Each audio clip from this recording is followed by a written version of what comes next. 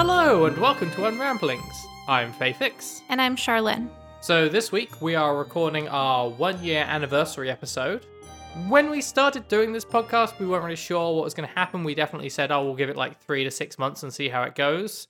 And I think I made a joke at the time that, if we do it for a year, our 1 year anniversary, we could do Dr. Sleep, because it's the sequel to The Shining that he wrote decades later. So yeah, later this week we'll be releasing an episode on Dr. Sleep, because apparently I hold myself to my jokes. So we wanted to just put this back up at the top of the feed, do a new intro for it, just to sort of correct a couple of things that you might have noticed are different from when we first started the episode. Maybe you do. Plus, it's a great opportunity for you guys to hear just how far we've come as far as audio quality. It's a long way to go, certainly. We are sitting, at a real table with real microphones that we paid money for, plugged into software that someone else paid money for. Our first many episodes were recorded sitting on a couch in my office with a desktop computer balanced on a chair between us as we use the built-in microphones on it connected to some free software. So And you can really hear that it was built-in microphone on a monitor because, we did the best we could. Aren't you impressed? I think that this episode stands well for what we said in it, no? I think so. It's really long, and I think if I were editing it now with the skills I've gained in the year that we've been doing this, it would probably be shorter. But, I think it holds up. Yeah. We looked at trying to improve the sound quality with our current technology, but the basic recording, we can only do so much. So you are going to hear a step down in sound quality when we finish this introduction, which will presumably be at some point tonight. But we hope it doesn't interfere too much with your ability to enjoy the actual content. Yeah. We will be referring back to some of the things that we talk about here in our episode on Dr. Sleep, because certainly some of the same themes crop up and are addressed. Fascinating. So I think we'll leave you now and pass you to us from a year ago as we talk about horror and how Charlene doesn't like horror, I think. Is that right? I think so. Okay, let's give it to those folk. Okay. Welcome to the very first episode of Unramblings, a podcast about stories and storytelling. I'm Mark, and I have a background in English literature and writing stories. And I'm Charlene. I have a background in psychology and social work. For our very first episode today, we are going to be talking about Stephen King's The Shining and its adaptation by Stanley Kubrick. Charlene is not in any way a fan of horror movies or horror stories in any way, so it seemed the perfect choice for this first episode. I mean, I wouldn't say not a fan of horror stories in any way, just it isn't the first genre I tend to go for, and I had never read any Stephen King before preparing for this episode. Okay. I have a particular aversion to spoilers. Doing this podcast requires us to deliver a certain number of them that I would usually shy away from. So we're going to put a big spoiler warning right here. There's going to be spoilers in this podcast, this particular episode of this podcast, for this book, The Shining, and the movie, The Shining, directed by Stanley Kubrick. Because I'm so sensitive to spoilers, we're also going to drop in one of us in just a moment.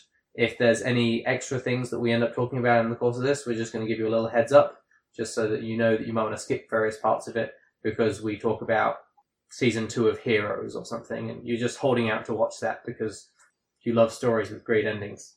Right. Sorry, random drive-by on Heroes. Terribly fair. So topical, really. I mean, it's not quite the low-hanging fruit that Lost is, but, it's not too far either. Hello, it's us from the future. Okay, so spoiler warnings. We very briefly discuss a couple of elements of Dr. Sleep, the sequel to The Shining. We talk about the 1839 short story by Edgar Allan Poe, The Fall of the House of Usher, and there is the briefest mention of something from Harry Potter and the Goblet of Fire, an aspect of its adaptation to film. We'd also like to take this opportunity to add a couple of content warnings. During the course of the podcast, we do repeatedly discuss themes of domestic violence and child abuse. While these discussions are repeated, we do not discuss them graphically. We also occasionally bring up the topic of racial terrorism and lynching. This is done briefly and again is not done graphically. We'd also like to take a brief moment to apologise for the length of this first episode. We're still getting the hang of exactly how long a podcast is and how much you can edit down. We promise the next episode will be a little bit shorter than this one. Stick with us. And back to Past Us. Welcome back! Now that the spoiler warnings are out of the way, let's get into the main segment. So we'll start our main segment with a quick summary of the story of The Shining. For those who are unfamiliar and don't care about spoilers, or people who maybe are familiar but it's been a while since they read the book or saw the movie. I'm assuming most people have at some point seen The Shining or know enough about it, but we're going to usually give a summary of things in case we're talking about something more obscure, so we'll stay true to form and do that here today. The Shining is about a really well-adjusted family who are going to be caretakers of a hotel in the Colorado Rockies for the winter while it's completely closed down and isolated by snow. The child of the family has an ability called The Shining, which allows him to have premonitions of the future and hold psychic conversations with people at long distances and to read their minds, which isn't in any way creepy. But I suppose that's the point, really. But he's also... How old is he? I think he's 5 in the book. Yeah. Too young to do a good movie adaptation. No, wait, hang on. I shouldn't say that already. A little harsh. We'll take that out. A little while after they get snowed in, shit starts to go down, and ghosts start appearing in the hotel and tormenting the family. Primarily the father figure, Jack Torrance, who you'll probably just think of as Jack Nicholson if you've ever seen any sort of promotional material for the film. Basically, over the course of the book, the hotel really tries to get the dad to kill his family. Yeah. That's sort of the book. Yeah. It's a book about an evil fucking hotel. Mm-hmm. We should also put in the warning that we're going to swear occasionally in this podcast because I can't help myself, and we were going to do that up top, but forgot. Alright, so that is what the story is in The Shining. I like the way that you got me to do the summary. Realised that I was just going to waste a lot of time on the summary and then did the summary for me. Teamwork. Teamwork. It's okay. important. Okay, Alright. let's go with that. So in order to prepare for this conversation/podcast, I actually read The Shining a week ago. I had not read it or read any Stephen King. And then we watched the Stanley Kubrick film together and took some notes. I believe Mark also did a little bit of reviewing and research about the book because it had been a while. Yeah, I read the book like 10 years ago and then I watched the film a couple of times before, and then I sat down and rewatched the film with you. And then I sat down and read a load of plot summaries to remind myself. So anyway, that's what we did to get ready for this. Let's actually talk about the things that we noticed in this book and what it says about people and stories. I'll start with a really big general thing, is just wanting to look at how the hotel itself becomes a character within the story in a progressively literal sense throughout the book. It certainly has a lot of agency, and it gets a lot of characterization throughout the book, with a lot of Danny being creeped out by it, being that, like, I believe he, like, sort of sees the boiler as being alive fairly early on in the book. Well, Danny doesn't necessarily see it as alive fairly early in the book, but the language used to describe it is anthropomorphizing, like, from the get-go. So the caretaker guy, when he's describing the boiler, constantly refers to it as she. It's like, she creeps over and over, and that's repetitive, and that's also something that echoes in Jack Torrance's thoughts about the boiler, that she creeps. Which is interesting when you see, like, there are other, like, feminine personified horrors that also creep in the hotel. Yes. But yeah, so I definitely can see that. But the boiler is like one aspect of the hotel, not necessarily, I don't think, the malevolent presence that you're talking about. Sure. But I do know what you're talking about, especially at the end when the hotel's malevolent presence animates Jack Torrance's broken body and has a conversation with Danny in the climactic scene of the book. Yeah. In a, like, horror mangled way. And I mean, I think that it is intended to be fairly literal. I went back and reread the last few pages of the book. After the hotel has exploded because of the boiler, Danny looks back to it and maybe sees a shadow disappearing from the hotel as that malevolent presence that's there. Yeah, like an actual spirit leaves the area. Yeah. So, I mean, taking it from being a creepy hotel that is filled with spirits to being a villainous hotel that perhaps uses those spirits in a sort of mastermindy, puppety way. It seems to have, like, fed on all of the horror and, like, every bad thing that ever happened, every dysfunctional person that ever stayed there, in a sort of poltergeisty way, but also in a more literal, like, ghost eating and absorbing to gain power kind of a way, like, is definitely the implication I got, where, like, the hotel is itself this sort of spiritual Frankenstein's monster of all of the ghosts of the victims that happened to die in that hotel, the emotional trauma that had taken place. That in itself just becomes this sort of manifestation of resentment and anger and fear. So yeah, I definitely see what you mean. While we're talking about the anthropomorphizing of the hotel and like specifically how important the boiler is to the resolution of the story, it brings me to one of my notes under like storytelling elements, and obviously we've had Chekhov's boiler from the very beginning of the book. Like, you know, it's very much established at the beginning as this almost a literal time bomb. I wonder how many people... Okay, for those not familiar with, or not who don't immediately get what I'm saying there about like Chekhov's boiler, a common literary device is what's known as like the Chekhov's gun.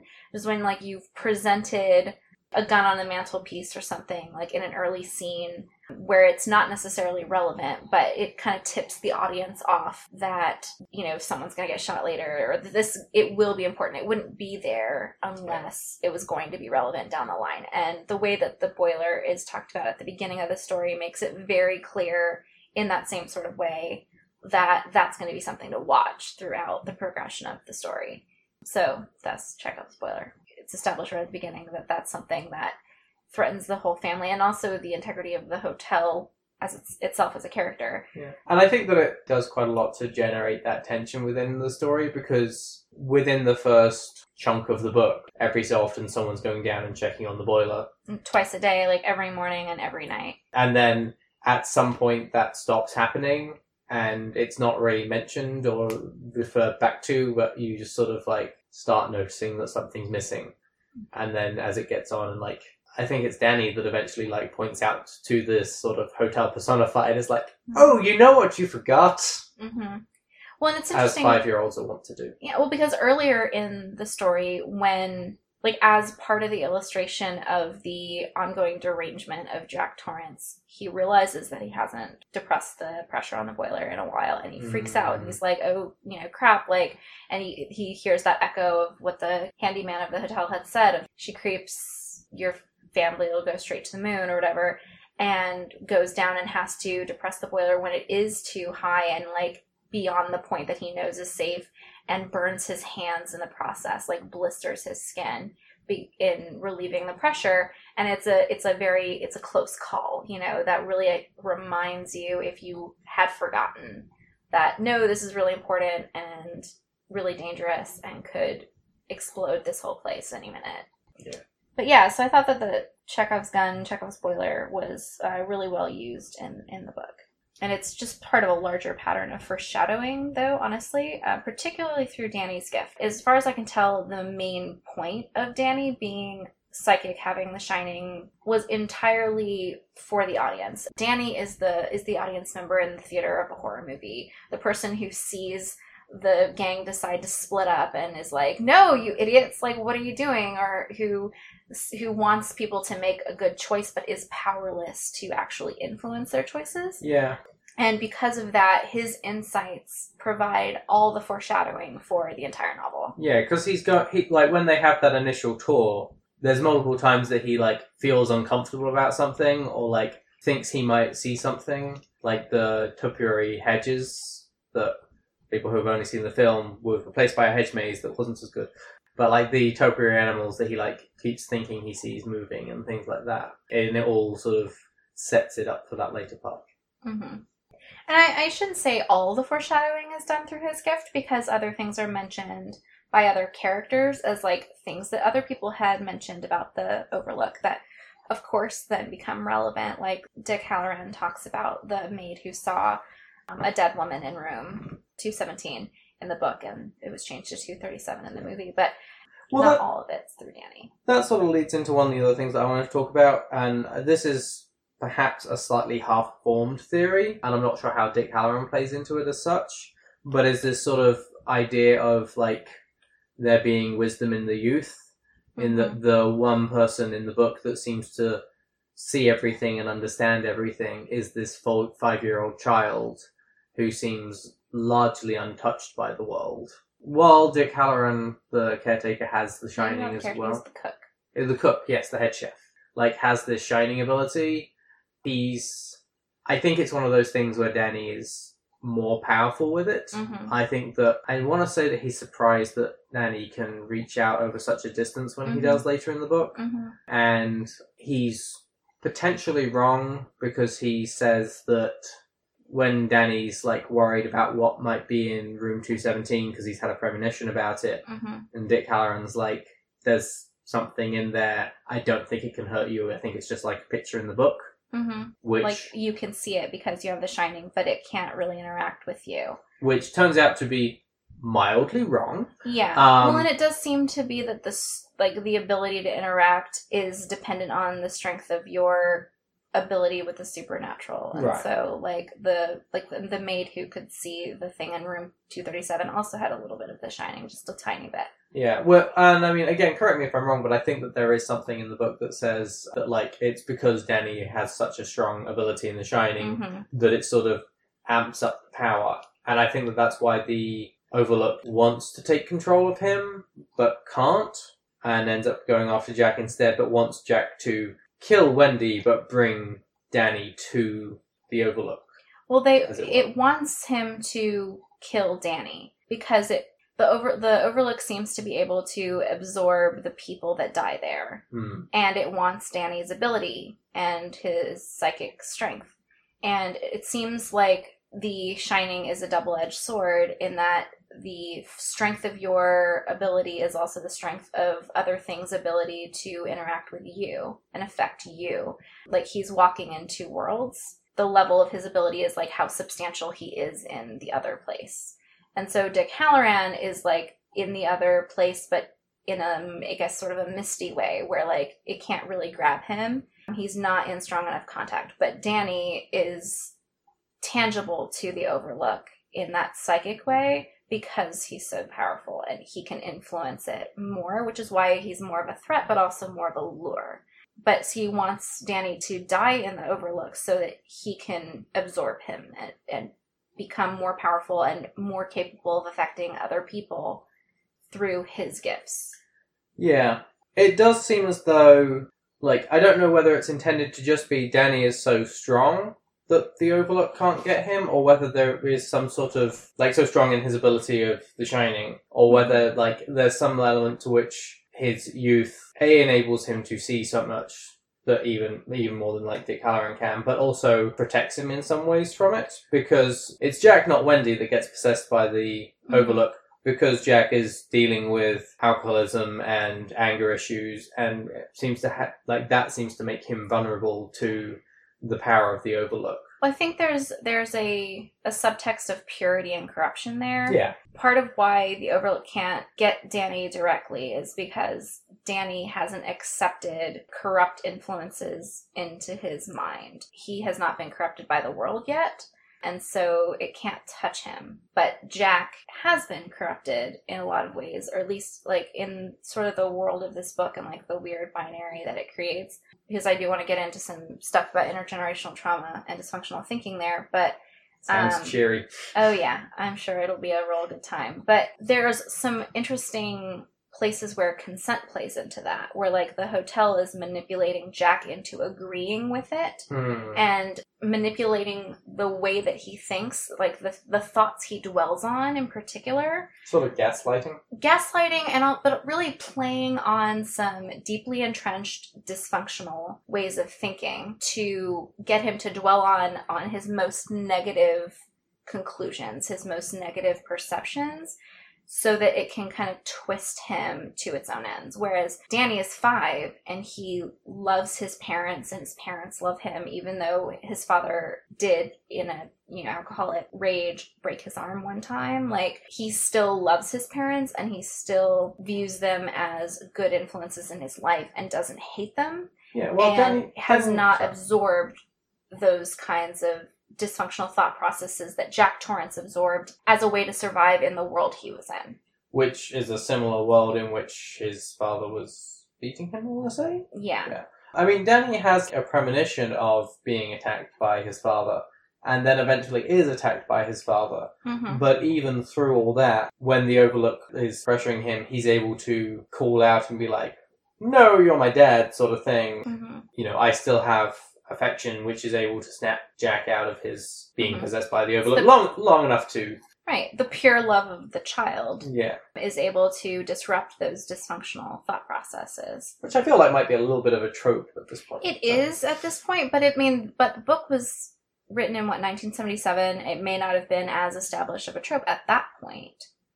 I'm sure. I'm sitting here wondering like how far back I could trace it. I didn't do the research on this. I'm wondering whether there's like a pure love of the child helping with stuff in like Shakespeare. I think it comes up in actually like fairy tales and stuff. I mean, I think it is part of like larger cultural myths. Yeah, actually, I mean, when you talked about the whole purity corruption thing, I mean, that's certainly the like fairy tale, like heart of gold, pure innocence. You know, Danny can feel a pea under 7 mattresses type thing. Yeah, exactly. I don't mean to call Danny a princess, but but I know what you mean. Yeah. But yeah, and I think that this whole like idea of corruption versus purity, and like when we start talking about the way that the hotel manipulates Jack and tries a little bit to manipulate Wendy and Danny but fails, really does get into a lot of the dysfunctional thinking that really stood out to me as really the center of the horror in the book. There are so many examples of dysfunctional thinking and dysfunctional tropes in the book. I mean, first of all, of course, there's recurring themes of domestic abuse, both with Jack's history of his father beating his mom and his siblings and him, like using words and epithets that he then uses when he's being possessed by the Overlook. Like the whole, "you'll take your medicine" type of recurring stuff. Those are things his father used to say when he was beating the family. And so you get those recurring thoughts, him dwelling on that abuse, him rationalizing that abuse and blaming himself and blaming his mother, blaming the victims in the situation. And you see him doing that under the influence of the hotel, blaming Danny and Wendy for him needing to be violent toward them. And a lot of those dysfunctional patterns that keep cropping up are very tied into toxic masculinity, but also in repressive views on sex and how sex and sensuality is always bad or manipulative or indicative or exploitation of a weakness. Yeah. Like you see Jack use sex in that way. Wendy is trying to make a plan with him of how they can take their son somewhere more safe and escape the hotel. And he seduces her during that conversation to distract her and prevent her from being able to think as logically and hold him accountable to a plan. But then you also see him blaming her and also being manipulated by the hotel with sexuality and like one of the scenes where the hotel creates a party scene. And so that's something I thought was really interesting, where you have this really dysfunctional idea of sex as not just dirty, but as exploitative, always. Well, I think also, like, that scene that you bring up with the party, in the film they replaced that with the scene in 237, where it's the woman in the bathtub that may have caused mild trauma to me at a young age. That scene doesn't happen in the book, and instead in the book you've got the party scene where he starts dancing with a ghost woman, and then it's brought to a halt by like her dress falling down and her being exposed to everyone and her fleeing the phantom party, if I remember correctly. I don't think that's quite how it ends, but it is disrupted, and he's very angry, and he's angry at her because she's arousing to him. And that's something that keeps coming up in our culture of like men being angry at women for the reactions that they have to the women. And it's like, it's your fault that I am aroused by you, and that makes me angry because I'm not in control of myself. And that's deeply toxic for a lot of reasons. And you get the whole incel subculture, and and so I do see subtexts of that in this book. Talking about like the cycles of abuse and like how Jack sort of passes on his abuse when he's trying to attack people. Then it's calling back to the stuff that his father did. But also tied to the sex thing as well, his treatment of Wendy and like Wendy's then rationalization of the abuse that she receives from him is all part of that tied in as well. I think it'd just be remiss not to recognize that there's that, not even like from the hotel, but like from the beginning there's that abusive relationship with her. the way that he talks to her about things like having hurt Danny and things. And I want to say that the student that he assaulted that got him kicked off the teaching gig, he's rationalizing that to her, and then she's having to rationalize his rationalization to be able to continue in that relationship. Yeah. In that sort of way of learning to cope with that. Mm-hmm. While I think that Jack rationalizes as much as he can, and then I think part of what makes him so volatile and a lot of his anger comes from is the fact that what he can't rationalize easily, he just tries to avoid and not confront at all. Or lie to himself outright about. Yeah, like there's the thing that gets him to stop drinking in the book, I don't think is actually attacking Danny as it is in the film. It's that he's driving drunk home at night and like probably hits a kid on a bike and kills them and has like driven on and is like haunted by this image of a bent bike at the side of the road, but just like I don't think ever tells Wendy about it, never like brings it up outside of his own mentality, which sort of I think just sort of keeps those cycles going and helps to make him more vulnerable to the hotel. That's not quite what happens. His friend is the one driving drunk, but he does think to himself like it could just as easily have been him. He's driven drunk lots of times.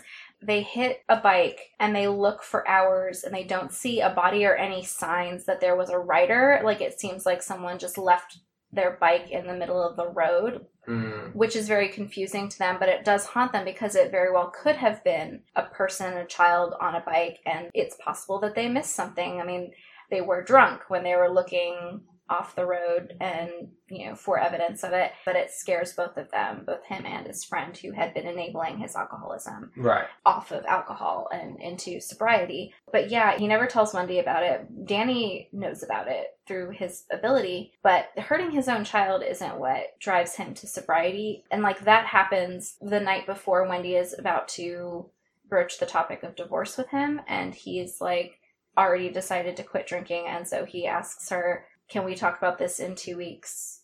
If you still want to talk about it, then I understand. But just like give me like 2 weeks or whatever. It may be a different amount of time, but it's like a certain amount of time. And she's like, okay. And he stops drinking entirely. And so she starts to develop trust with him again. Yeah. But yeah, it's not the fact that he hurts his child. It's that he might have killed somebody, or he knows the behaviors he was engaging in could lead to him killing somebody. I think one of the things that you were talking about before in terms of all the rationalization of the abusive behavior and the alcoholism, which I believe his father also was an alcoholic from the descriptions, is like you see these patterns of intergenerational trauma where like his father abused his family and he internalized that as part of what it is to be the man of the house and a father. And his wife, Wendy, also has a toxic relationship with her parents where like her mother is emotionally abusive, and in part because of that she is more primed to accept and rationalize being emotionally mistreated in her intimate relationships. And so that was one of the things that I thought was really pervasive through the whole book, was this passing on of trauma down the generations and between families. That just was consistent, and you see it in the things that the hotel emphasizes in Jack's mind to get into his head. Yeah, I think Stephen King does a very good job of setting it up as he brings up all of these issues and then manages to fairly well codify them as this is a bad thing, this is a problem in our society, with having Jack be flawed by those things. He's not necessarily bad because of them, but they are flaws that lead him to be bad and to be vulnerable to the Overlook, but then showing that there's still good there at the end, and then the Overlook getting destroyed, it being the symbolic destruction of all of those patterns. It's a little bit interesting with where Dr. Sleep takes some of that, which for anyone who's not familiar is the sequel to The Shining, which we're recording this about a week or two before the film comes out. Maybe in a future episode we'll do Dr. Sleep in the film and do our best not to become the Stephen King podcast. I have to assume that there's already a Stephen King podcast for one thing. If we do that, we'll come back and touch on that. But I've taken The Shining as a whole. I think it does a good job of tearing down those ideas. So one thing I kind of want to challenge you on there is you're talking about these traumatic experiences and patterns, familial patterns, making him do dysfunctional and harmful things. And I want to challenge that because, yes, it is very common for people to replicate traumatic patterns, especially those that are repeated and parts of their entire upbringing. It's pretty common, but abuse like that doesn't make anyone do anything. And I think that it's really important in the book too, the power of choice, because he chooses to behave in self-interested ways that hurt other people throughout the book, and it constantly brings him problems and it ruins his relationships. It gets him kicked out of teaching because he is jealous and resentful of a promising student. That's the student he ends up assaulting later. He chooses to drink to excess, etc. And I perhaps I misphrased that. I mean more that like he is a product of his circumstances that have led him into this position where those are the choices that he makes. He's not been set a good example. Mm-hmm. And the destruction of the Overlook with Jack Torrance along with it is something that will mean that Danny isn't set that same example. I think what sets that means that breaks that cycle is that he chooses not, even when he wants to, and all of the pressures around him are telling him to take out his anger on his child, he chooses to kill himself. That's the choice he makes. Okay. He decides, no, if this hotel is going to make me smash this mallet into anybody, it will be into me. And he smashes his own face repeatedly and horrifically with the mallet, giving his child time to run and grab his mom and his friend and get out before the place explodes. Yeah. Like, that's the choice that he makes. And this is a man who has experienced intergenerational trauma and who has consoled himself with ideas of his own superiority, then putting himself last. And I think that's an important choice to highlight in the book. And it really does kind of fly in the face of this whole idea that, you know, anybody who's abusive has no choice but to replicate those patterns, because that's not true. Just because you have replicated those patterns in the past doesn't mean that you can't recognize how problematic they are and choose to make different choices going forward. Yeah, that's a good point. I'm just thinking that we did those little introductions where I was like, oh, I've got a background in literature and, you know, I've got a background in psychology and social work. And at this point, those are probably somewhat redundant. The last thing I'd like to add to the intergenerational thing that I think is very interesting and doesn't come up in the movie is the Tony role with Danny's imaginary friend that... Is it explicitly stated in the book, or is it just heavily implied that he's talking to his own, sort of effectively a future self? That's what is explained in the book.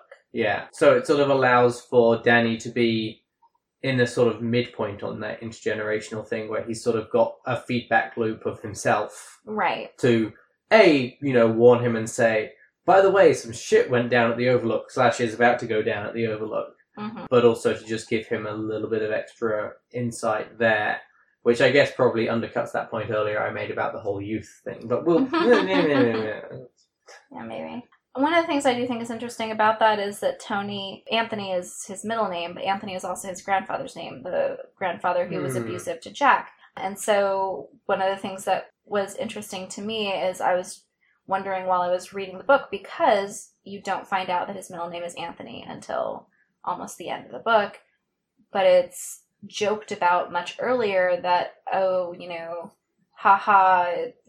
course his imaginary friend is named Tony. And so what puzzled me, because you do find out that Anthony is his grandfather's name fairly early on, is that are they trying to imply that this is some like weird psychic presence of his grandfather who seemed to be a terrible person? Because that didn't quite add up, but that's not what it is.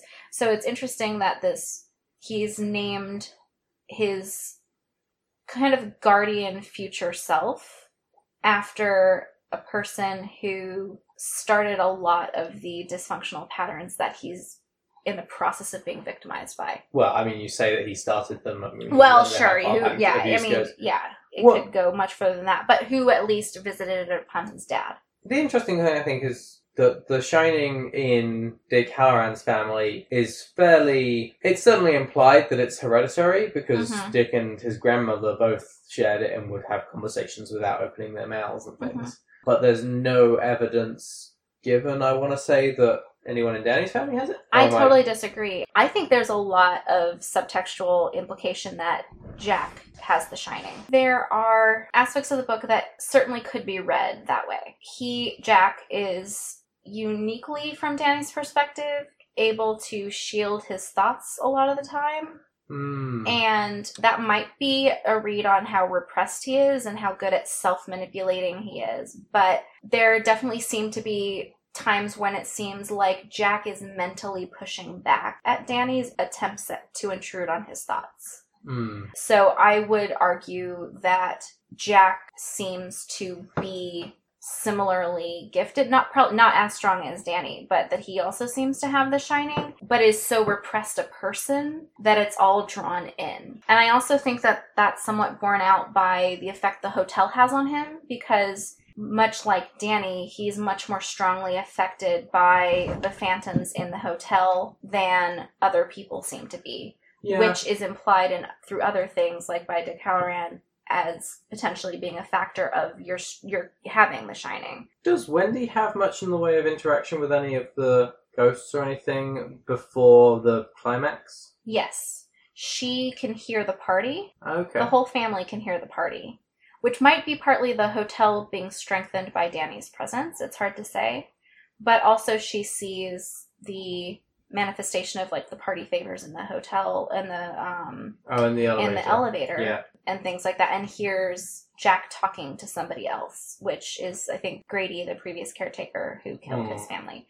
So she doesn't interact with it as much, and she doesn't seem to be as aware of some of the unsafe places in the way that Jack and Danny are, because Jack also gets chased by the topiary. That doesn't happen to Wendy, and he has that experience with the playground. He and Danny both run afoul of some of the same places in the hotel, but Jack is better at lying to himself about, oh, that didn't happen, and I think that's reflected in how shut down he is. But yeah, I think the biggest evidence is the way that sometimes Danny's trying to read his mind, and he seems to get not just the shielding, but an antagonistic pushback from his father in the book. Yeah, okay, that's fair points. Okay, I've got one more big point on my list. What have you still got?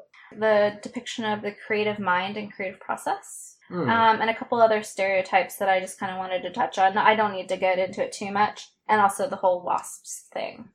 Oh yeah, well the wasps thing ties into the inherited trauma. I definitely saw the wasps coming up as a recurring signal for context related to abuse and intergenerational patterns. All the times that he's encountering the wasps, he's like dwelling on his history with his father and the way that his father was abusive and also an alcoholic. And also in a lot of those same thought processes are a lot of trains of thought where victims are being blamed for the abuse that they suffer.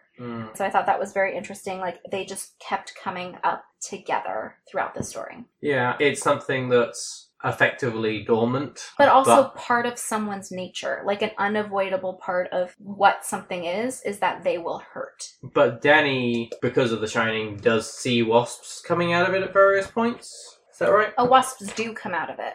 So Jack thinks he bombed the wasp nest in the book. He gets the wasp nest and he's like excited to give it to Danny because his dad gave him one that they found at their house. It was like the coolest thing in his room. Wendy's really unsure. She's like, I don't think that's safe or hygienic. And she's like, it's fine. I had one. It was great. And Danny thinks it's really cool. And then in the middle of the night, some wasps crawl out and sting his hand. Yeah. And it's like several wasps, and Jack's pissed and is like, I'm going to sue the company, etc. And he takes them out and puts them under a glass bowl. And in the morning when he comes out, like the whole bowl is full of wasps. Like it's not just a few, it's like a whole, but it may as well have been an entirely full nest, but it had seemed empty before. Yeah. So it's that thing that seems harmless, but it's very dangerous. So I'm not sure if it's necessarily as good as for inherited abuse or whether it's just toxic masculinity. And Jack's just like, here, Danny, have some toxic masculinity. And he's like, oh, it seems so cool. And then it turns out that toxic masculinity sucks. Yeah, I mean, it definitely does. But I think we should all sue the company. And we should all sue the company, yes. But there's definitely a lot of language around it and like thoughts that accompany the the scenes that include the wasps that are very victim blaming and like it's your fault for not paying attention, or it's your fault for being careless. You know, I wasn't thinking and I put my hand where I shouldn't have, and so it's my fault I got stung. You know, these wasps are going to sting because they're wasps. Dads are going to cane their wives at the dinner table because it's just what dads do. Like, there's definitely a false equivalence there, but those equivalencies are drawn in the book. Yeah. Along with some of those similar toxic stereotypes and tied up with the toxic masculinity is also Ullman. I want to touch on that really briefly. Like, Ullman is the manager of the hotel who hires Jack, and the opening of the book is very strongly coding him as gay, and also very strongly implying that Jack and the, like, manly man handyman guy who tells him about the boiler and all the staff at the hotel, like, really hate this guy, that he's uptight and arrogant, and it's just really interesting because it's a threat to traditional masculinity.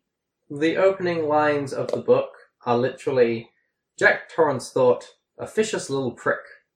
Ullman stood 5'5", and when he moved, it was with the prissy speed that seems to be the exclusive domain of all small, plump men. I mean, it's not Stephen King's finest moment with the coding. We'll let him off on it on the grounds that it was the 70s, and I think he's grown as a person. Yeah, I mean, and it's not just there. Like, there's definitely implication, like, more explicit implication that he's gay throughout the book. Like, a lot of characters make comments about that, call him various slurs and things in describing him or in referring to Ullman.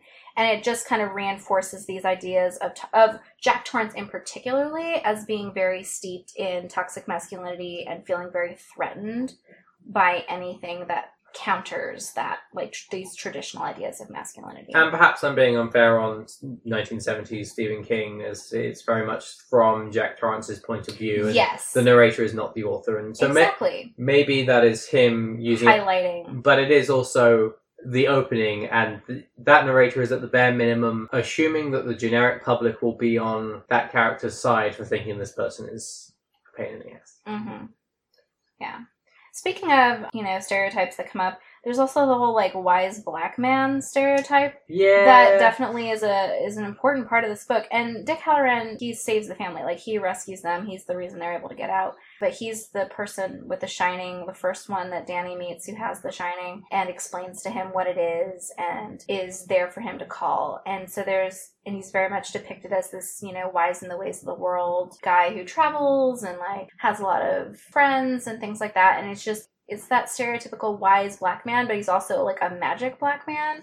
And there are some deeply problematic tropes with that. The idea of black people as having magic powers has been a long-standing justification for their oppression by white people. And so I just want to make sure that that is pointed out because I think it's very problematic. I mean, it goes all the way back to, like, 1932 films like White Zombie, where you're characterizing black people as having, like, these voodoo powers and stuff, and it's supposed to make white people feel less like the bad guy for oppressing this other group of people. Yeah. And I also want to say that with the possible exception of Dick's grandmother, I think he's the only non-white character in the book. He's certainly the only non-white character of importance in the book. Yeah. I mean, to be fair, like, a lot of the other characters are older ghosts. Yeah. Sure. In a rich hotel, but, like, you could certainly have added an additional character instead. But even aside from that, like, not only is he the wise magic black man, but also he's the victim of entrenched racism, and, like, the hotel threatens to lynch him, and also the N-word is used toward him repeatedly by the hotel, by Jack Torrance, possessed by the hotel, and it's very much highlighting the way that entrenched racism and, like, lynching is a form of terrorism and social engineering to, like, keep black people in line. And I just want to make sure that was something that we did not forget to mention, because it really stood out to me in our current context of really seeing that highlighted, or people really starting to think about that, I think, at least a little bit more. Obviously, like, there's the Memorial to Peace and Justice in Montgomery, the memorial to victims of lynching, and the museum about lynching as terrorism and a form of social engineering to keep particularly Black people down. Yeah.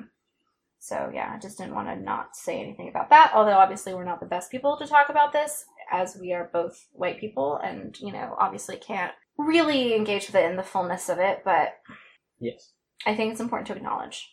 Mm-hmm. Another thing I definitely wanted to acknowledge is that in terms of more storytelling elements, but also tying back into the repressive views on sex, Stephen King keeps using vulgarity, particularly about sex, to generate discomfort in the reader in a lot of instances. And I thought that was very interesting in terms of setting certain tones and just making you uncomfortable. It's kind of like how in horror movies they use like the bees noise or whatever. It's like a little cheap. Yeah, it's a little cheap, but it's effective. And it's like, oh, you've used those gross terms and like you've made me feel gross as a reader. I sometimes wonder whether there's people out there who don't find that gross. I mean, there's theoretically people who find it hot and stuff, but there are people who are like, oh, it's locker room talk. Let's not even get into that. One thing I want to talk about is the fact that it's interesting because King writes in such semi-autobiographical pieces, especially at this point in his career. Process. He's also fairly openly struggled with alcoholism and stuff. The more of his books that you read, the more that you come across like there's quite a lot of characters who are writers and who have, experience with Alcoholics Anonymous for some reason. Write what you know. Jack Torrance dealing with alcoholism and dealing with this like drive to try and semi-workaholic and kind of like losing his mind over his writing to varying degrees is interesting for how Stephen King is confronting his own demons. I didn't necessarily mean to be quite so heavy-handed as to say demons there, but never mind. There was a thing I was reading where he's talking about the book and his own experiences. He was saying that, like, any confession tends to be, like, a slightly veiled confession. I don't have the quote in front of me, so I'm paraphrasing. And he's specifically talking about, like, the relationship to Danny, how he's the father of 2 kids, and, like, you do occasionally get a bit frustrated with them. Not in an abusive way, but like you get that frustration level of why can't you just go to bed sort of level of things. That being a part of it. I think when you put in some of the other things that he's dealt with, it's interesting as like him turning those into catalysts for horror. There's obviously very overtly in the book, the hotel is literally possessed. There are definitely spirits there. I think it's potentially a little bit more open in the film version, but we can get to that as like mental illness, issues with addiction and such becoming the horror in the film or in the book. Damn it! And at the risk of getting like full literature nerd on you, how familiar are you with Full House of Usher? I think I read it a long time ago. I don't really remember. Okay, I'll do a quick recap of it. So, in Full House of Usher, which was written in 1839, it's a unnamed narrator is visiting his friend and his friend's sister. They're both taken ill. A friend's called Roderick. Roderick believes that the house is literally alive and is tied to him. He and his sister are the last in the House of Usher. They're the last of the lineage, and believes that, like, the fate of the house is tied to them. Shortly after, like, the narrator gets there, the sister dies, and the friend is like, we have to entomb her in the house for 2 weeks immediately, because that's, I guess, what you did in 1839, maybe? It's weird. It's a weird story.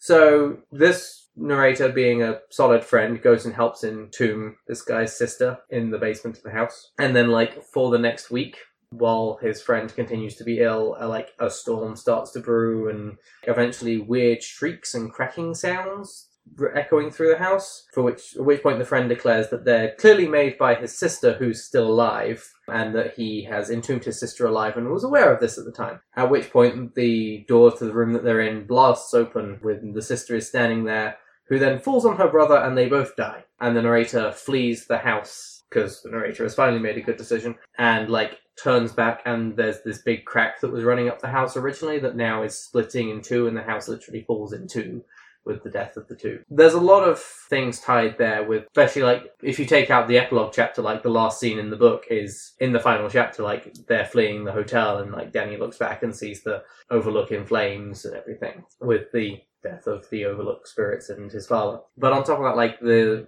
Full House of Usher is right in the wake of, like, the scientific enlightenment, and it's this sort of interesting little capsule of this move from a lot of horror and gothic horror, like, talking very heavily about demons and spirits, and starting to replace some of those more classical horror things with this new scientific information that they're getting. So, like psychology?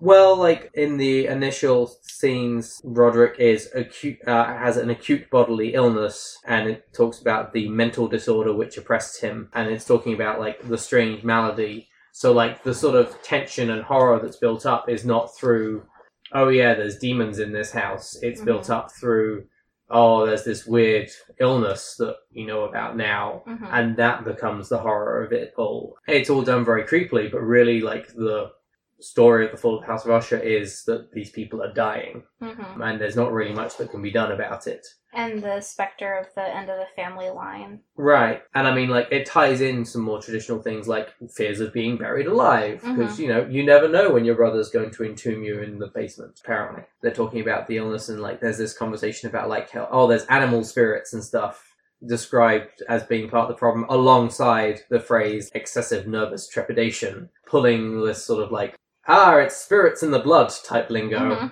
and this, like, we understand that there's nervous systems that are at fault, and, like, that, you know, we're getting into the point where everyone starts getting diagnosed with hysteria, which is a very different problem, but... I mean, that may as well be ghosts in the blood. Right. But more applicable to women, apparently.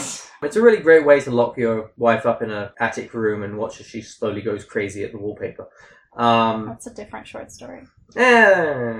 Anyway. It's the same era and the same problem. Yeah. In fact, I have, like, a quote here that's, like, all this sciencey words put in, like, it's a description of him being cadaverously wan, but moreover, there was a species of mad hilarity in his eyes, and evidently restrained hysteria in his whole demeanour. But he didn't have a uterus?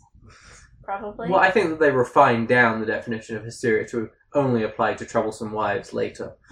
But it's like, not only is there this callback to the building being tied to the people, but like this sort of combination of mental illness and spirits being that horror there. And when I was going through some of my old notes to pull this, I came across this quote that I just found kind of entertaining, talking about the house being tied to the illness. Someone called Tamari Trishvili says, like, the tale presents a multi-layered allegory of the discorded mind in which the house itself may be understood as the domain of unreason, its physical collapse analogizing the psychological disintegration of Roderick Usher. I mean, that does definitely sound very applicable to the end of The Shining. Yeah. I want to go back to one of the things I forgot I hadn't talked about from my notes, which was the depiction of the creative mind and the creative process in The Shining. Sure. So you were talking about Stephen King and the autobiographical nature of some of the depictions of being a writer in The Shining. And I did think it was very interesting that that depiction does call up that stereotype of writers as addicted or prone to addiction, also prone to suicidality, because Jack Torrance does have a history of contemplating suicide that Danny is aware of. He doesn't know what it means, but he remembers seeing suicide in his father's mind and knowing that it was a bad thing. And also, like, narcissism is a stereotype about writers that you definitely see in Jack Torrance. And I think that's interesting because you're talking about, you know, this is Stephen King in a lot of ways writing what he knows, but it's also Stephen King writing about what people think authors are or writers are. I think that's an interesting element of, like, I said, like, confronting it earlier, but, like, I think that there might be an element of self-loathing in it. Oh, like, Jack Torrance definitely is self-loathing. Well, I mean, it being, like, Stephen King's own self-loathing manifesting itself as Jack Torrance's worst traits. And like, he worries that he is these things. Sure, and I think that ties in a lot with what you were talking about with the most terrifying impulses as a parent. Some of the most terrifying moments people have is when they realize the damage they're capable of doing, and, like, negative and destructive impulses that they have toward their children in moments of frustration and exhaustion. You know, things like postpartum depression, where, like, people want to, or in some cases actually do, harm or kill their children. Those are some of the deepest specters that people have, you know, are in the mirror in that way. But so I think it's interesting that he is having this main character who's not terribly relatable, who is relatable, not terribly likable, I should say. That's fair. Who is in many ways exemplifying stereotypes, negative stereotypes about writing, but also how realistic the creative process is portrayed in it, because you're seeing points where the author or the artist, I mean, this isn't just true of writing, but of any creative endeavor where everything looks like shit. You hit these critical patches where you're not satisfied with anything, not happy with anything, think everything that you've done is derivative or terrible or worthless. But then there's also points of flow that are shown where like things are moving and you're happy with it and you can see where you are going and the promise in the work that you're making. And so I thought that it was interesting that he's simultaneously showing the creative mind, that he's showing the creative mind so harshly, but showing the creative process somewhat even-handedly. Mm-hmm. Yes. I mean, as a person who writes and prioritizes creative endeavors, like what are your thoughts on that? It's very tempting to conflate Jack Torrance, the character, with that creative process. And I think the problem that you might run into there is that I think that the reason that he's showing an even-handed view of the creative process is that he's showing his view of the creative process, Mm-hmm. which I think rings fairly true. Sometimes you're up and sometimes you're oh so down, as you say, speaking from experience. But then I think that the reason that, I mean, I'm doing a whole lot to like try and work out the author's intent here, which, you know, it is what you read into it. But I think that I think he can present a very realistic view of the creative process while presenting a creative figure that perhaps might conform to some stereotypes. Mm-hmm. And some of that might be intentional and some of it might be that he's putting his own experiences into there. I know Stephen King has not always been a happy man. He struggled with various things. So I think that it might be perhaps erroneous to try and conflate those two things and try and reconcile them when I think that they're probably coming from different places. But it's an interesting point. Okay. So I think at this point we've gone over everything I wanted to talk about. Although I did want to point out there's also the good stereotypes of mother. I think the whole, moms have a little bit of The Shining is getting into some of those supposedly good stereotypes of women as mothers. But I mean, we could talk about that forever. But I do want to it's similar to some of the issues with race that I wanted to point out. Yeah. I just want to definitely point that out too. Because when I saw that, I was like, it's kind of bullshit. Yeah.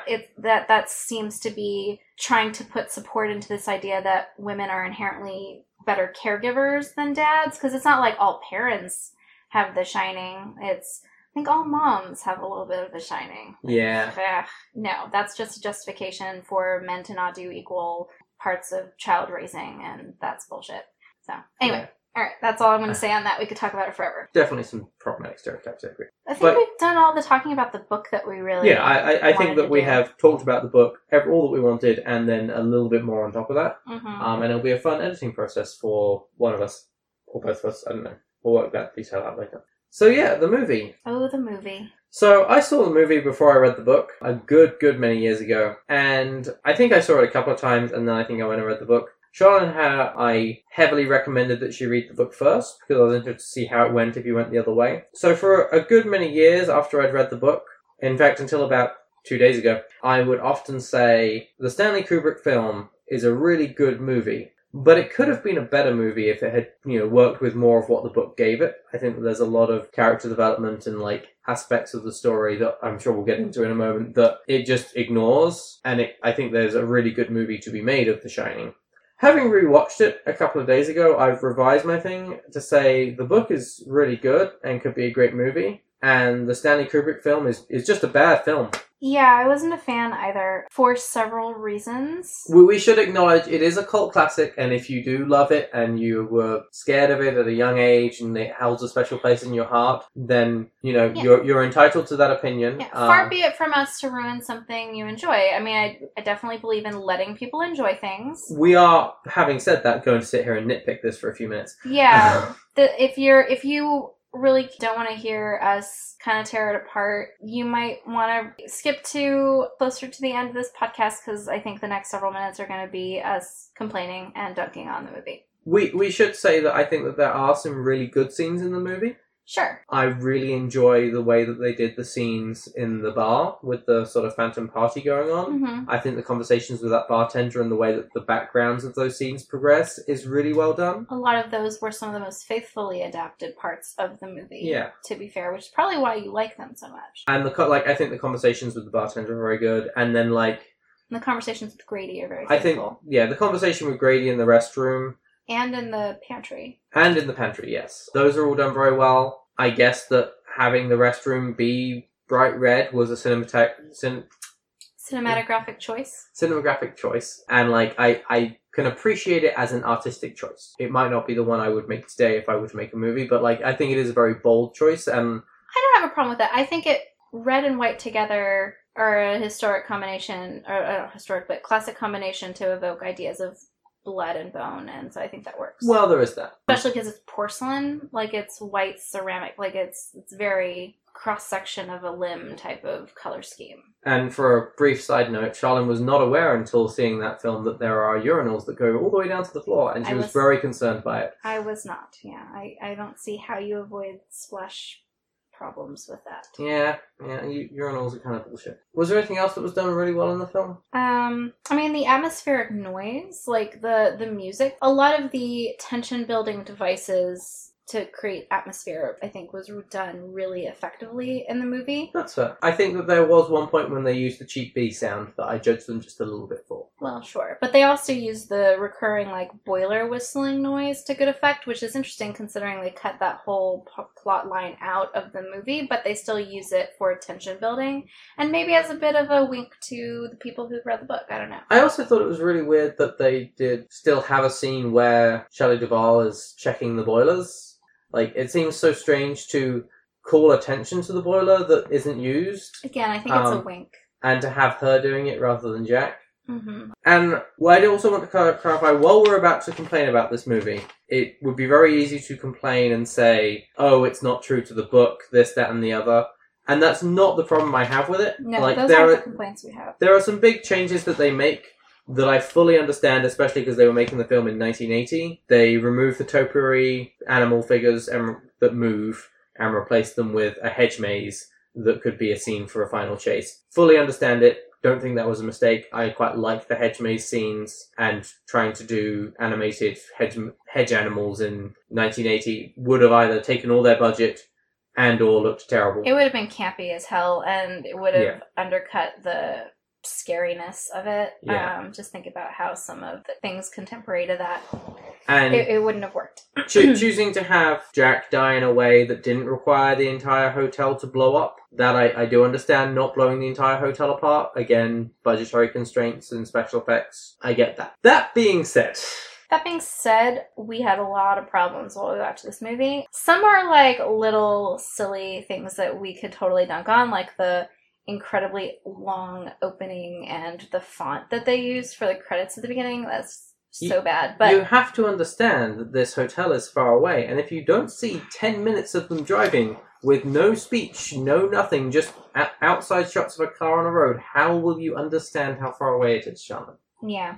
So, I mean, there's we definitely have some more trivial complaints like that, but I have some things that I've like definitely listed as unforgivable for me. And do we want to start with that, or do we want to start with the silly bullshit? Let's go with the unforgivable, and then we'll amp down instead. Okay, all right.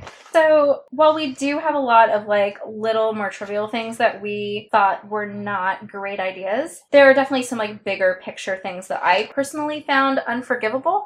First of all, there's like no character development for anybody over the course of this movie. Nobody grows, changes, learns anything interesting from the beginning to the end. Nobody. Wendy, in particular, as a character, gets completely shafted. She has no interiority, no motivations that are clear beyond, like, just obviously wanting to protect her child, but, like, you don't really get a sense of who she is as a person, why she married Jack, why she loves him. She's so flat. I feel so bad for Shelley Duvall because they just really don't give her anything. And also, like, just to add on to the feeling bad for Shelley Duvall, I think this is widely known, but, like, Stanley Kubrick, like, obviously a big fan of torturing people. Malcolm McDowell in Clockwork Orange apparently was thoroughly tortured. But, like, he really messed up Shelley Duvall to the point that, like, she has said she will never be in the same room as him again. That movie kind of ruined her life as far as I can tell. Like, I don't think she really did any acting again. I think that she's mostly just spent the rest of her life recovering. Yeah. So Wendy in the books is a much stronger character. I mean, in the movie, obviously, she is somewhat resilient. She is able to be somewhat resourceful, grabbing things to protect herself, eventually escaping, getting Danny out of the hotel. But, like, you don't really get any sense of her life or her intelligence or anything in the movie. The other unforgivable thing to me is they kill Dick Hallorann in the movie, and there's just no reason for that. And they don't even make it a good death. Like, he becomes a snowcat delivery system. Yeah. He turns up, he walks in the door, is like, hey, anyone here? And then just receives an axe to the chest. And that's it. There's no, like, final moments, no words of wisdom, just, and now he's dead, and we'll, like, use his body as a quick shock moment later for Danny, or... Yeah, it's terrible. Or like, Wendy, I forget which one. It is a bad example of the black guy dying, like, trope. Also, it's just... And he's also such an interesting character. Like, even in the movie, they go to some lengths to give him a little bit of dimension and, like, show him as a more rounded person where you see some of his interactions with other people and, like, that he's a nice guy who seems to genuinely connect with people. And then he just gets an axe to the chest, and, like, that doesn't happen in the book. And not only does it not happen, but he's an important part of Danny and Wendy being able to move on from this trauma at the end of the book. There's not really a good reason to do that in the movie. As you say, it completely reduces his contribution to the story. Did you have anything to say about that? I mean, I had, like, another edit to the Dick Hallorann character that really upset me, which is more just from, like, a sloppy script writing aspect. Oh, is that, like, they take out earlier we mentioned like, he tells Danny that, like, room 237's got something bad in it, you shouldn't go in there, but, like, they're just, like, pictures in a book, they can't hurt you, I think. Mm-hmm. And instead, like, he doesn't say that and is, like, just... Don't go in there. Yeah, it's like, room 237, there's nothing in there, like, you shouldn't go in there. But there's nothing in there, but you shouldn't go in there. Like it was kind of like the "Did you put your name in the Goblet of Fire" thing in the in the Harry Potter movie, Goblet of Fire. The shift in tone. It went from kind and paternal to just like angry paternal. I guess. Yeah, which is very countered. Like, it sort of defeats the point of the Dick Hallorann character because he's supposed to be a healthier masculine force in Danny's life, where he's providing guidance in a nurturing and non-judgmental way that's very different from what Jack does. And so it's not in line with what else you see of the character for him to be like, don't go in there. You know, what he does say is, you should avoid that place and certain other places that I know have stuff going on. Right. But he does it in a gentle way.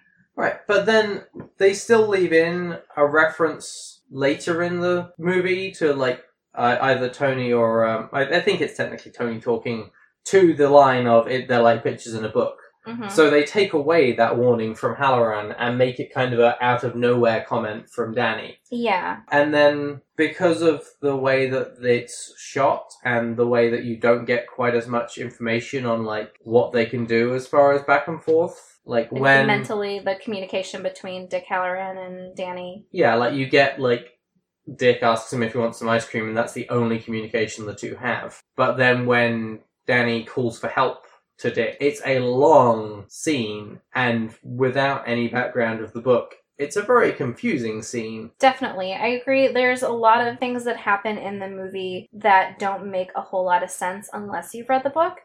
And that's also true in terms of, like, trying to relate to the characters at all, because, as I was complaining before, like, there's no character development, but there's also no real exploration of, like, who these people are or, like, what's important to them.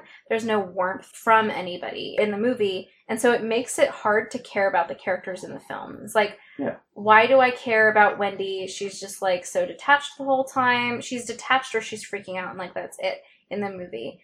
Danny is also just, like, very aloof and, like, disconnected through the entire movie. Like, you don't get any sense. One of the most compelling things about the characters in the books is how much they care about each other and how simultaneously important to them and painful for them their relationships with each other are. Right. But you don't get any of that in the movie because the characters themselves aren't developed very well. Right, and I think a really good example of that is that in the book, Jack's reason for wanting to go for the Overlook is that he wants to work on his play. And he wants to work on his relationships with his family because they almost got divorced. And in the movie, he just wants to write his damn play, and Mhm. he's just kind of a shithead to Yeah, Wendy no, from the he's get-go. completely an asshole the entire movie, and so like you don't like him at all. In the book, he loves his son. They play together. Wendy's a little jealous of how close they are. Like, Danny's always wanting his dad to, like, read him stories and stuff. And it tells you a lot more about who they are and why they care about each other and, like, why they're even a family. Right. But you don't get any of that in the movie, and it makes it hard to believe that there's any reason for them to even want to spend several months with him in a hotel Right. isolated from the world. And I mean, like, there is a point at which they consider leaving, which would have been the right choice. But, like, also, in the book, like, Danny's, well, no, I think this is really important to Dad, and we should stay and be supportive sort of thing. Mm-hmm. Whereas, in the book, Jack is the one who's like, this is so important, and you're trying to fuck up my life. Or, if you believe the TV edit we watched, foul up my life. You mean in the movie, he's like that. Yeah. You said book and movie backwards. Ah! In the book, We'll fix it in post, and it'll be as Yeah. good as the sound edits on the movie, though. Danny is like, if we leave, it'll mess things up for Dad, and, you know, because he cares about his father, and he knows his dad's worried about the future if he loses this job, and so, but yeah, in the movie, it's just Jack who's just like, you ever thought about what your decisions are doing to me? And it's just like, oh my god. I don't think this is the reason, but I'm going to put it out there. I guess it's a devil's advocate sort of thing. It's possible some of the changes that are made are because they had to have a child actor for it, and perhaps Danny Lloyd's acting ability was a bit of a limitation in places. I don't think that's a great excuse. Like, for a lack of showing, like, the warmth in the relationship between them, or? Like, limiting what you could get away with from the scripting. Mm. But, I mean, I think that they could have done a lot by just simply aging Danny up for the film to Yeah. get a, no offense to Danny Lloyd's vast acting credits and the two things that he ever appeared in. It's just not nice to make fun of a kid, but... Okay. But I mean, the thing is that they do cast, I guess I don't know how old he is, but he's not in a position where he can do much. And, like, it really, the scenes with Dick Hallorann where he's talking to him, the actor playing Dick Hallorann is clearly a great actor, but it's just kind of difficult when, whether by direction or whether by whatever the reason, like, the kid isn't giving him much to work with. Sure, there's no rapport there. Right. But even if it wasn't a direct observation of, like, you know, him and Jack talking or anything, like, you could still show rather than tell that they had a relationship. There could be, instead of that long intro of them driving up the friggin' mountainside, like, there could have been some, like, montage of times with them as a family, you know, sometimes where they were happy, where, like, Wendy is making dinner and, like, they're laughing, or, like, Jack and Danny are playing and Wendy is wistfully watching out the window, or, like, offers to join them and they're like, oh no, we're fine, and she's like, okay, or something. Yeah. There are choices you could make that would not necessarily involve strong acting showings from the child actor, or even, like, lines. That could just have been establishing scenes that could really carry forward this idea that Danny really loves his dad and his dad really loves him. I'm just trying to give Kubrick some credit here, and you're just cutting it out from underneath it. I'm sorry, but yeah. But with taking out so much of the background, the more depth on, like, Jack's issues with anger and alcoholism and, like, his attempts to be a better person, you get the scene, which is very long, of Wendy explaining how Jack hurt her kid. And without all of the, like, no, he really is trying to be better, and you get more of it, like, you just get sort of her weak assurances that that's what he's trying to do, and you're just sitting there going, like, leave. Don't go to the hotel. It's a bad idea. You shouldn't be there. Get out of there. I mean, I understand cycles of abuse and, like, that leaving is not easy. But you don't get quite that same connection because it's been taken out. And it's so tempting to go, oh, well, you know, it's a movie. You know, they can't fit all that into it. But it's a 2 hour and 25 minute movie. It's a very long movie. And, like, especially for a 1980 movie, that is a long movie. And also, I know he's trying to be artistic, but there are so many extremely long shots and extremely long scenes that include so much that, at least in a modern day movie, would be cut out of, like, just little bits of, like, oh, can I have a seat sort of things, and, like, them walking down corridors that don't need to be there, that you could cut out some of those long shots of driving, or the 3 minutes of Dick Hallorann lying on a bed with naked lady posters around him. Mm-hmm. And you could add in a lot more substance to make those characters more depth. I mean, with writing, there are times when I've gone, I need to add something in to make this character more relatable. And I build it up in my mind that I'm going to have to go and write, these extra 3 pages where it's like the character's more... Most often I come down to, I need to add in 1 sentence or half a line of dialogue that just explains their point of view a little bit more, and the character can change quite a lot from that just because you add in that extra layer. Some fairly short bits about what Jack is doing to try and be a better person. And be a better father and be a better husband, which is a big part of the book. A 3-minute scene where instead of watching Dick Hallorann lie half naked on a bed, you could have a 3-minute scene of Jack having had issues with alcohol and like saying to Wendy, like, hey, seriously, give me 2 weeks. Mm-hmm. I'm going to make a change. Mm-hmm. And like some cut forwards to show that he is making efforts there, and that it is, and then suddenly the fact that she's still with him makes a little more sense, is a little more understandable. Gives her more agency. Yeah. And one of the other things that I have on my list as being unforgivable while we're talking about Jack is that I find it unforgivable in the movie that Jack doesn't redeem himself at all in the end. Oh, God. And I think that is tied into the complete lack of character development for anybody in the movie, because the whole impact, the entire impact of the climax of the book is that while the Overlook Hotel has been preying on Jack's darkest patterns from his past, the intergenerational trauma that does not show up in the movie at all, either from Jack's parents' side or with Wendy's relationship with her mom that keeps her from staying with her mom during this period instead of at the Overlook, is that the whole movie and the whole book, Jack is falling into the most toxic and negative and abusive patterns that he learned in his childhood of what it means to be a father. And at the end of the book, he realizes it. His child breaks through to him and is like, this isn't my dad. This is the hotel trying to make my dad do the worst things. And that pulls Jack out of it. And it's that connection, which again is never really established well in the movie, between father and son, that pulls Jack to his senses long enough to decide to smash himself in the face repeatedly with a mallet instead of killing his kid. And that choice to be selfless and put his kid's well-being first is the redeeming moment that he has that gives Danny time to grab Hallorann and his mom and get the hell out of there. And that doesn't happen in the book, or in the movie. In the movie, Jack freezes to death in the attempt to kill his son. Yep. That's what happens. He is frantically attempting to kill his son. Desperately.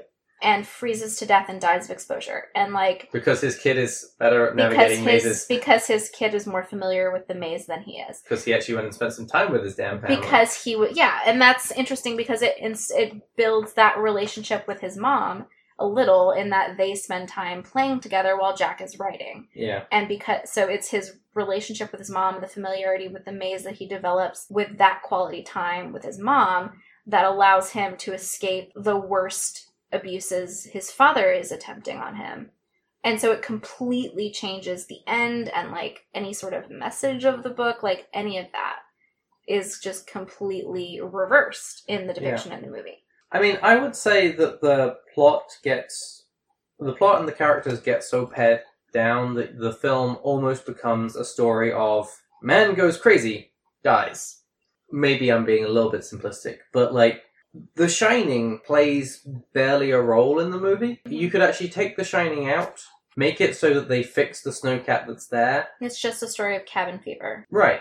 Or about a haunted hotel. Mm-hmm. Because the only thing that it makes a difference for is the fact that Danny calls Hallorann, and the result of that is that Hallorann dies after delivering the snowcat. Yeah. They took the central aspect and the fact that the story is really about Danny and his relationships with everyone, and made it about Jack Nicholson losing his goddamn mind. Mm-hmm. Yeah, it becomes a completely different story, and it loses the centrality of the relationships in that story.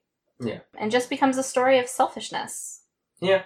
I think that's all the, unforgivable, what they had source material for. Yeah, the big problems with the movie. Yeah. Yeah. I mean, I feel that, like, a lot of the dialogue isn't terribly well written. It's not terribly well delivered either, especially at the beginning of the movie. Like, large parts of the beginning, like the part with the social worker or the doctor who comes to look at Danny, like, very much feels like a bad training video. Like, videos, it reminded me of videos that I watched as a student in my social work program, where it's, like, showing therapy sessions or, like, showing examples of good and bad boundaries, basically. Like those are the things that it reminded me of. And there are definitely some choices cinematographically that I saw that I felt were really trying to emulate Hitchcock and not quite working, or just not being Hitchcock, you know, just sort of like a wannabe situation. And that might be a little harsh, but I definitely felt like there were some choices being made like that. Yeah, and I mean, again, to sort of play a mild devil's advocate, I did rant about this to someone, and they did point out one thing, which is that when Hitchcock was doing his heyday stuff, he was able to be in command of everything. He was it. Whereas when Kubrick's doing his stuff, it's got more to the point where there's a lot of hands on everything, and you can't quite control as much. It's my understanding that Kubrick was a notorious control freak, though, and did control everything. No. Anyway. Trying to give him some credit. It might be a little bit of a low blow. It felt kind of wannabe Hitchcock to me, but it did. That was my reaction. Yeah, and I think that is what a lot of those long, slow shots are about. I think so, too. They're trying to build tension and not always quite working. And a lot of the exposition that comes through conversations is extremely clunky. You tend to get, like, a couple of camera angles, one focused on one person, one focused on the other, or, like, one focused on one person and one focused on the two people talking. And there's very little action going on. That first scene with Ullman and the other guy, it's very long. It's giving a lot of important information. It's very exposition fairy. Yeah. And the scene with Danny and Dick when they're having ice cream, again, it's very long, and you could... I don't know so much about the limitations of a 1980s film set, but I feel that they weren't that much, considering that, like, it wasn't that far away that things like Star Wars were being made. I think it would have made more sense if they had just had the entire conversation be psychic, in that showing that they are not talking and just dubbing the voices over. But if they could have been doing anything, like, if the conversation had taken place as they were getting ice cream or something... with maybe little interjections, which, you know, it would have been a little bit more complicated to film, but I think it would have added a lot more dynamic, instead of being a very flat, almost line reading. Yeah, I agree. So those are some of our issues with the movie that are a little bit more nitpicky. And of course, we did mention the font of the credits. You did mention the font. It was really bad. Oh, okay. That's what you wanted. It's just like this large sans serif font in, like, this very bright blue that's, like, not the same shade as the blue of the sky that it's above, but, like, close enough that it doesn't show up very well, but different enough that it just really jars. And just doing a weird slow crawl. Yeah, it was just a bad choice. It's like, it would look bad in a PowerPoint presentation, let alone a feature movie. Yeah. Again, it might be a little bit of a low blow, but it was laughably bad. It was. The timeline. Oh my god. I forgot about this. While we were watching the movie, I kept a list of the timeline from the movie, because the movie is interspersed with these black panels with a timestamp, and it starts with the interview, goes to closing day, 1 month later, Tuesday. And so the nice little, like, what's happening in this scene segments to suddenly Tuesday. Yeah. And get Raul Julia in there. Yeah, so 1 month later, Tuesday, Thursday, Saturday, Monday, Wednesday, Happy Days. No, I'm just kidding. Most of the movie takes place on Wednesday, or at least a good, like, third of it. I don't know. I think it's important to acknowledge that most of the interesting things happen every other day. You have, like, a day of haunting and then a day of rest. And then you can't get burned out too much on your spectral visitations. Although there is that one day that's just Wendy and Danny playing in the snow while Jack just stares out of a window very angrily. Yeah. It's a whole day. Sounds like a great day. But yeah, so after Wednesday comes 8 a.m., presumably on Thursday, but that's not specified. And then 4 p.m., presumably still on Thursday, and that's like toward the end of the movie. Yeah, the timeline's very weird, and those cards just sort of come out of nowhere and are pretty disruptive, honestly. It feels like the cards were all made by different people who didn't talk to each other about what they were doing. Yeah, but anyway, that just it was weird. All right, so was there anything else that we wanted to say about the movie and like the adaptation? I think that we have been mean enough to Dear Stanley Kubrick.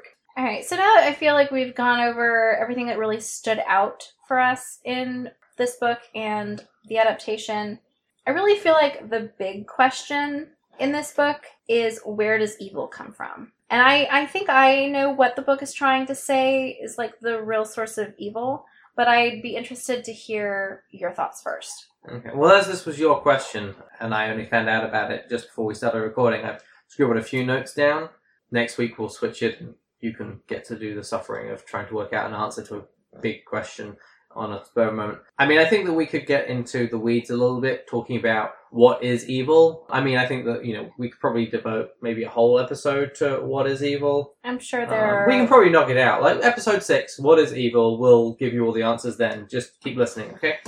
But according to this story... According to this story, with what it is... So, like, the first thing that I scribbled down for this was there's an innate evil in the hotel, but then I don't think that that's right. I think that it's sort of talking more about evil coming from trauma and from, like, being developed over time as something. And, like, you see that with the individual characters, with how Jack probably becomes an evil character through a series of choices that he makes throughout things, a series of circumstances that he's put through that leads him to that. Like a series of reactions to things that he experiences? Right. The circumstances and the way that he handles them, like, sort of creates an evil within him.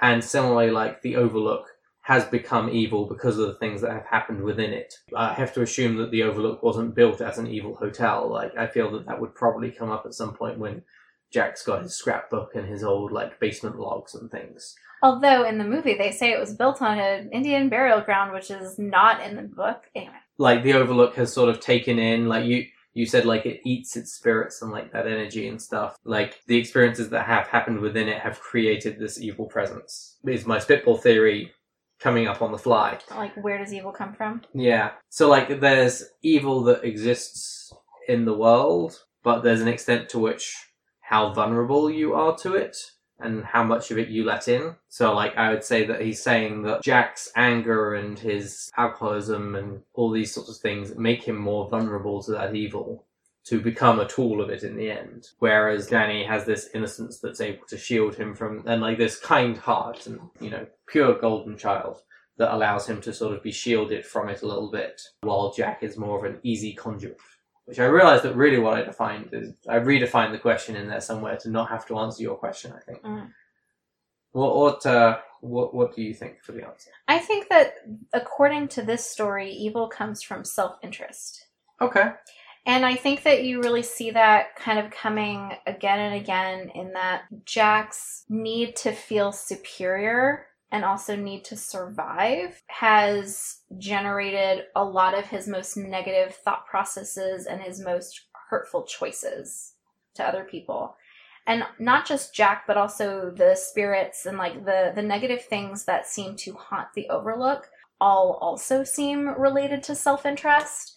So you have the lavish parties and, like, the corrupt, like, mob bosses and politicians, things like that have murdered people in the hotel, presumably over really base things like money and status and things like that. And you have, this woman who was cheating on her husband, the woman in 217 was cheating on her husband with this boy toy that she was keeping, and she ends up killing herself when he leaves. And, like, all of these are selfish people. There's, like, this man in a dog costume who's the plaything of this guy who's rich and powerful.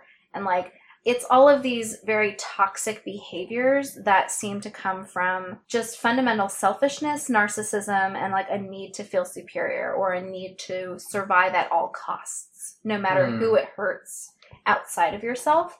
And I think that message ties in really well with the fact that at the end, Jack is redeemed by letting go of his self-interest and putting his children or his child and his wife, really his child, ahead of his own survival and killing himself, in order to allow the thing that is exploiting his self-interest to be destroyed. Hold on. Is that track? Yeah, track. Like, the people who live are the people who were consistently putting others' needs ahead of their own. Yeah. I mean, I think that you might have redefined the question as well. I think. No, where does evil come from? I think this story is implying that evil comes from self-interest, like this base need to be superior and serve your own comfort and your own interests above everyone else. At the risk of being pedantic, could I argue that it's saying that being self-interested is an evil trait, as opposed to being a source of evil? I know. I think that the evil of the hotel seems to be like layers on layers of selfish behavior. Okay. Selfish and dangerous behavior. Of people killing others for status and money and to feel important. Yeah. And using other people to feel important. Which makes it interesting you make a fair point about, like, all the ghosts that we see, that we get information on their deaths. It's about the self-interest, except for, like, some of the people who are killed in self-interest. So, like, what use would Danny be to the hotel? What about I forget what the guy's name was, the previous caretaker, like Grady. His family, Grady. What use is his family to the... Well, it's not necessarily his family, it's him. It's that he had these deeply misogynistic views of, like, being the man of the house. He corrected his wife and his child or whatever, that they were defiant and he needed to be in charge and superior to them. Yeah, I guess that they're just auxiliaries to that. Right, and so it's about him and his feeling superior and like the man. Yeah, okay, fair enough. So, I mean, I think that's the big question, and I think that's what I see as the answer in this story. Yeah, I think I'm willing to go with your answer on that. I guess to rebut my own answer, both Danny and Wendy go through and survive trauma without becoming evil in themselves. Mm-hmm. So, and I do think that's an important thing to show. It's the point you made earlier about choice. Mm-hmm. So yeah, I think that's fair. I think I can go with that. I think the bigger question, and this is the question the movie asks us, is how many waves of fake blood out of an elevator is the right number of fake waves of blood coming out of an elevator? I mean, I have to assume that we already think Kubrick was wrong, but I'm also not sure how many waves he chose. A lot of them. He did choose a lot.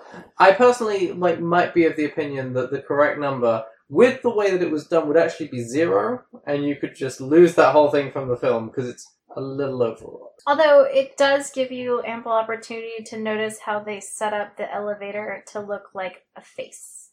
It does do with that. With the fans above the elevator, and that was kind of a neat choice. I know, I feel like also the longer it goes on and they start washing the sillier it gets. It washes the sofas in and things, and when they start cutting it with Denny's horror-stricken face, it doesn't do anything. It does start to parody itself a little bit. Yeah, I think that if they'd gone for the solid choice of just some drips running down the elevator doors, that might have been stronger. I think it would certainly have been less silly.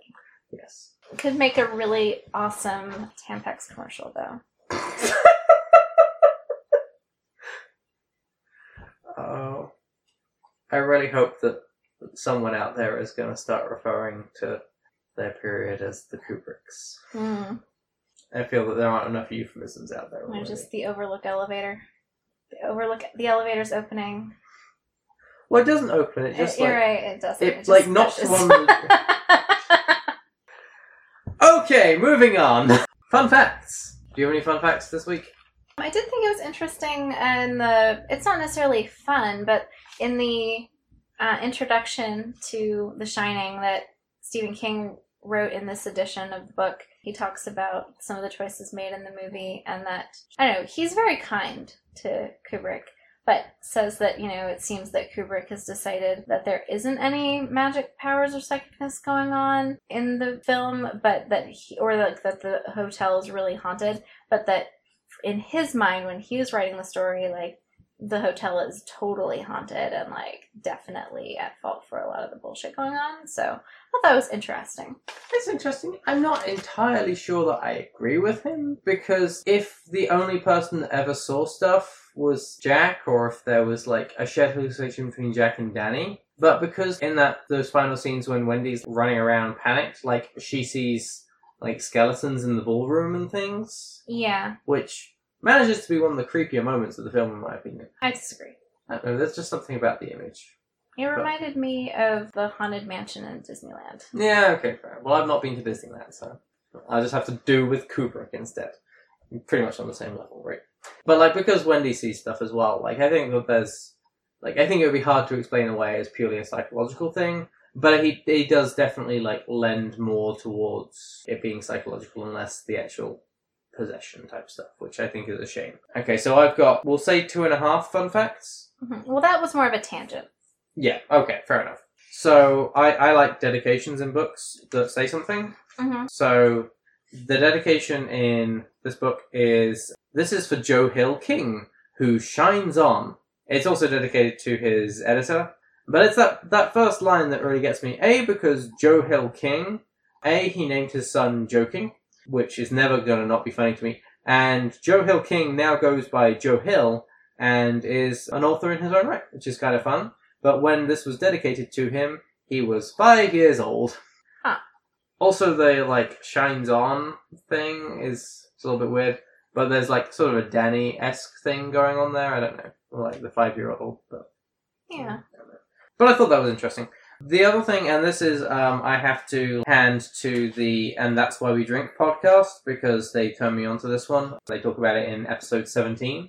So if you want to go listen to them, they do a ghost story and a true crime story every week. But the hotel in The Shining is based on a real location. It is the Stanley Hotel. It's apparently an extremely haunted hotel up in Estes Valley in Colorado. And the hotel was built on native land. So presumably when in the film they are like, oh, the hotel was built on native land. It's not quite as... I mean, they choose to accent that, Mm-hmm. which might be problematic, but it was actually a hotel built on native land. To give, like, the briefest history, they give much better in the And That's Why We Drink podcast. Apparently, an Irish earl moved out there in 1872, as Irish earls were apparently wont to do, and started a brothel.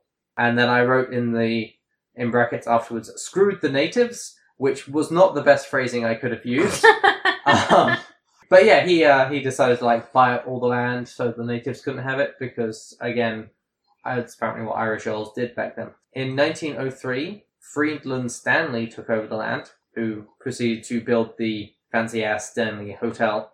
He was the inventor of the Stanley steam car, which was apparently the most popular car in the US until the 1920s, which is why he had the money to build a fancy-ass hotel. He died in 1940 and had been sort of footing the bills for the hotel to keep it going, so by the 1970s, the hotel was like getting ready to close. And in 1973, dear Mr. King visited the hotel just as it was about to close up for the winter. Oh. I'm going to go ahead and say that there are a couple of bits of this that I did fact check with finding a quote from Stephen King. The majority of the paranormal stuff in here I did not hunt down sources for. I'm going to take, and that's why we drink's words for it, but take it with whatever pinch of salt you'd like. So they arrived just as it was about to close up for the winter and were pretty much the only guests in the entire hotel, and the events that took place inspired the book. It was certainly creepy, and they were served dinner by themselves in a grand ballroom where all the other chairs are up on the table, and there was orchestral music being played through a radio or something. While he was there, he had a dream about his son running down a corridor being chased by a fire hose. When everyone else went to bed, he went wandering around the hotel.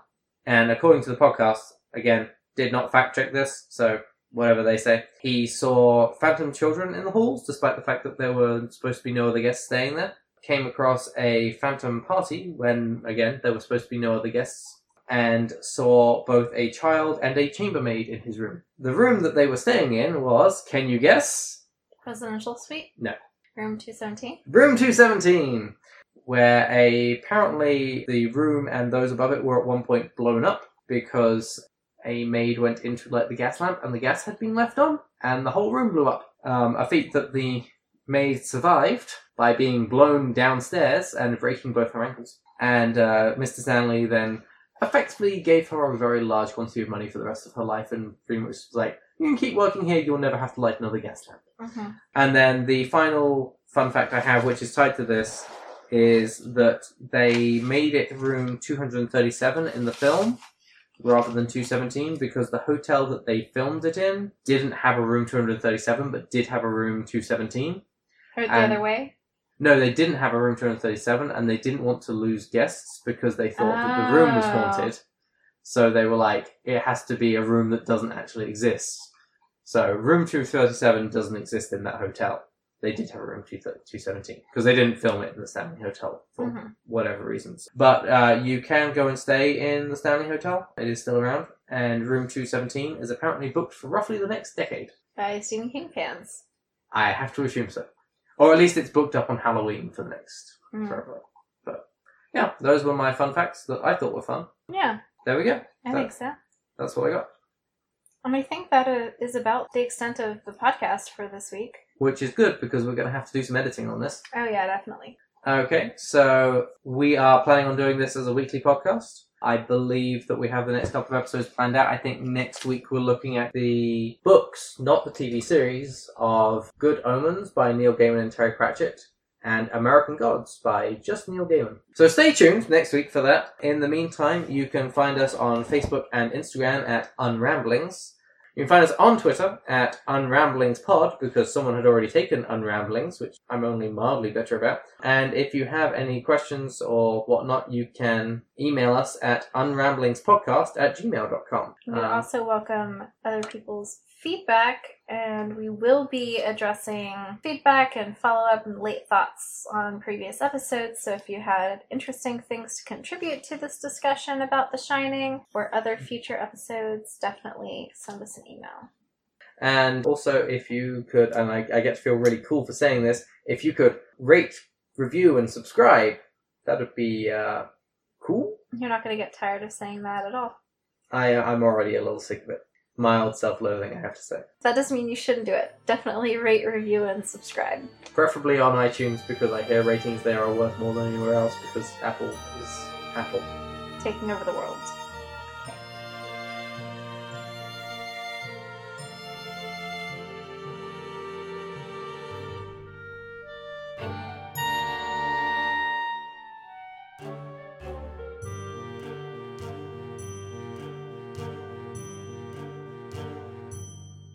I didn't say the meanest thing I had written, but... Can't remember what the meanest thing was. Well, you were saying, like, he's, a great filmmaker, and I said arrogance is often mistaken for greatness. Yeah. Yeah, that, might be unfair, but we might not keep that in the podcast. Or we might. We'll find out, I guess, and see how much hate mail we get. The hate mail, especially because I'm saying it and I'm a woman and what the fuck do I know, apparently, because there's going to be a whole lot of sexist bullshit because I fully expect that with any public endeavor. If it's any consolation for us to get hate mail, someone would have to listen to our podcast. That's true. I'm personally hoping that by the time we hit episode 50, we can manage to have 50 downloads. So that'd be nice. That's my dream, which just requires one of us to download it every week. Yeah, we can probably manage that. Other than we might have to listen to ourselves. Yeah, you're not going to enjoy the editing process, are you? Yeah.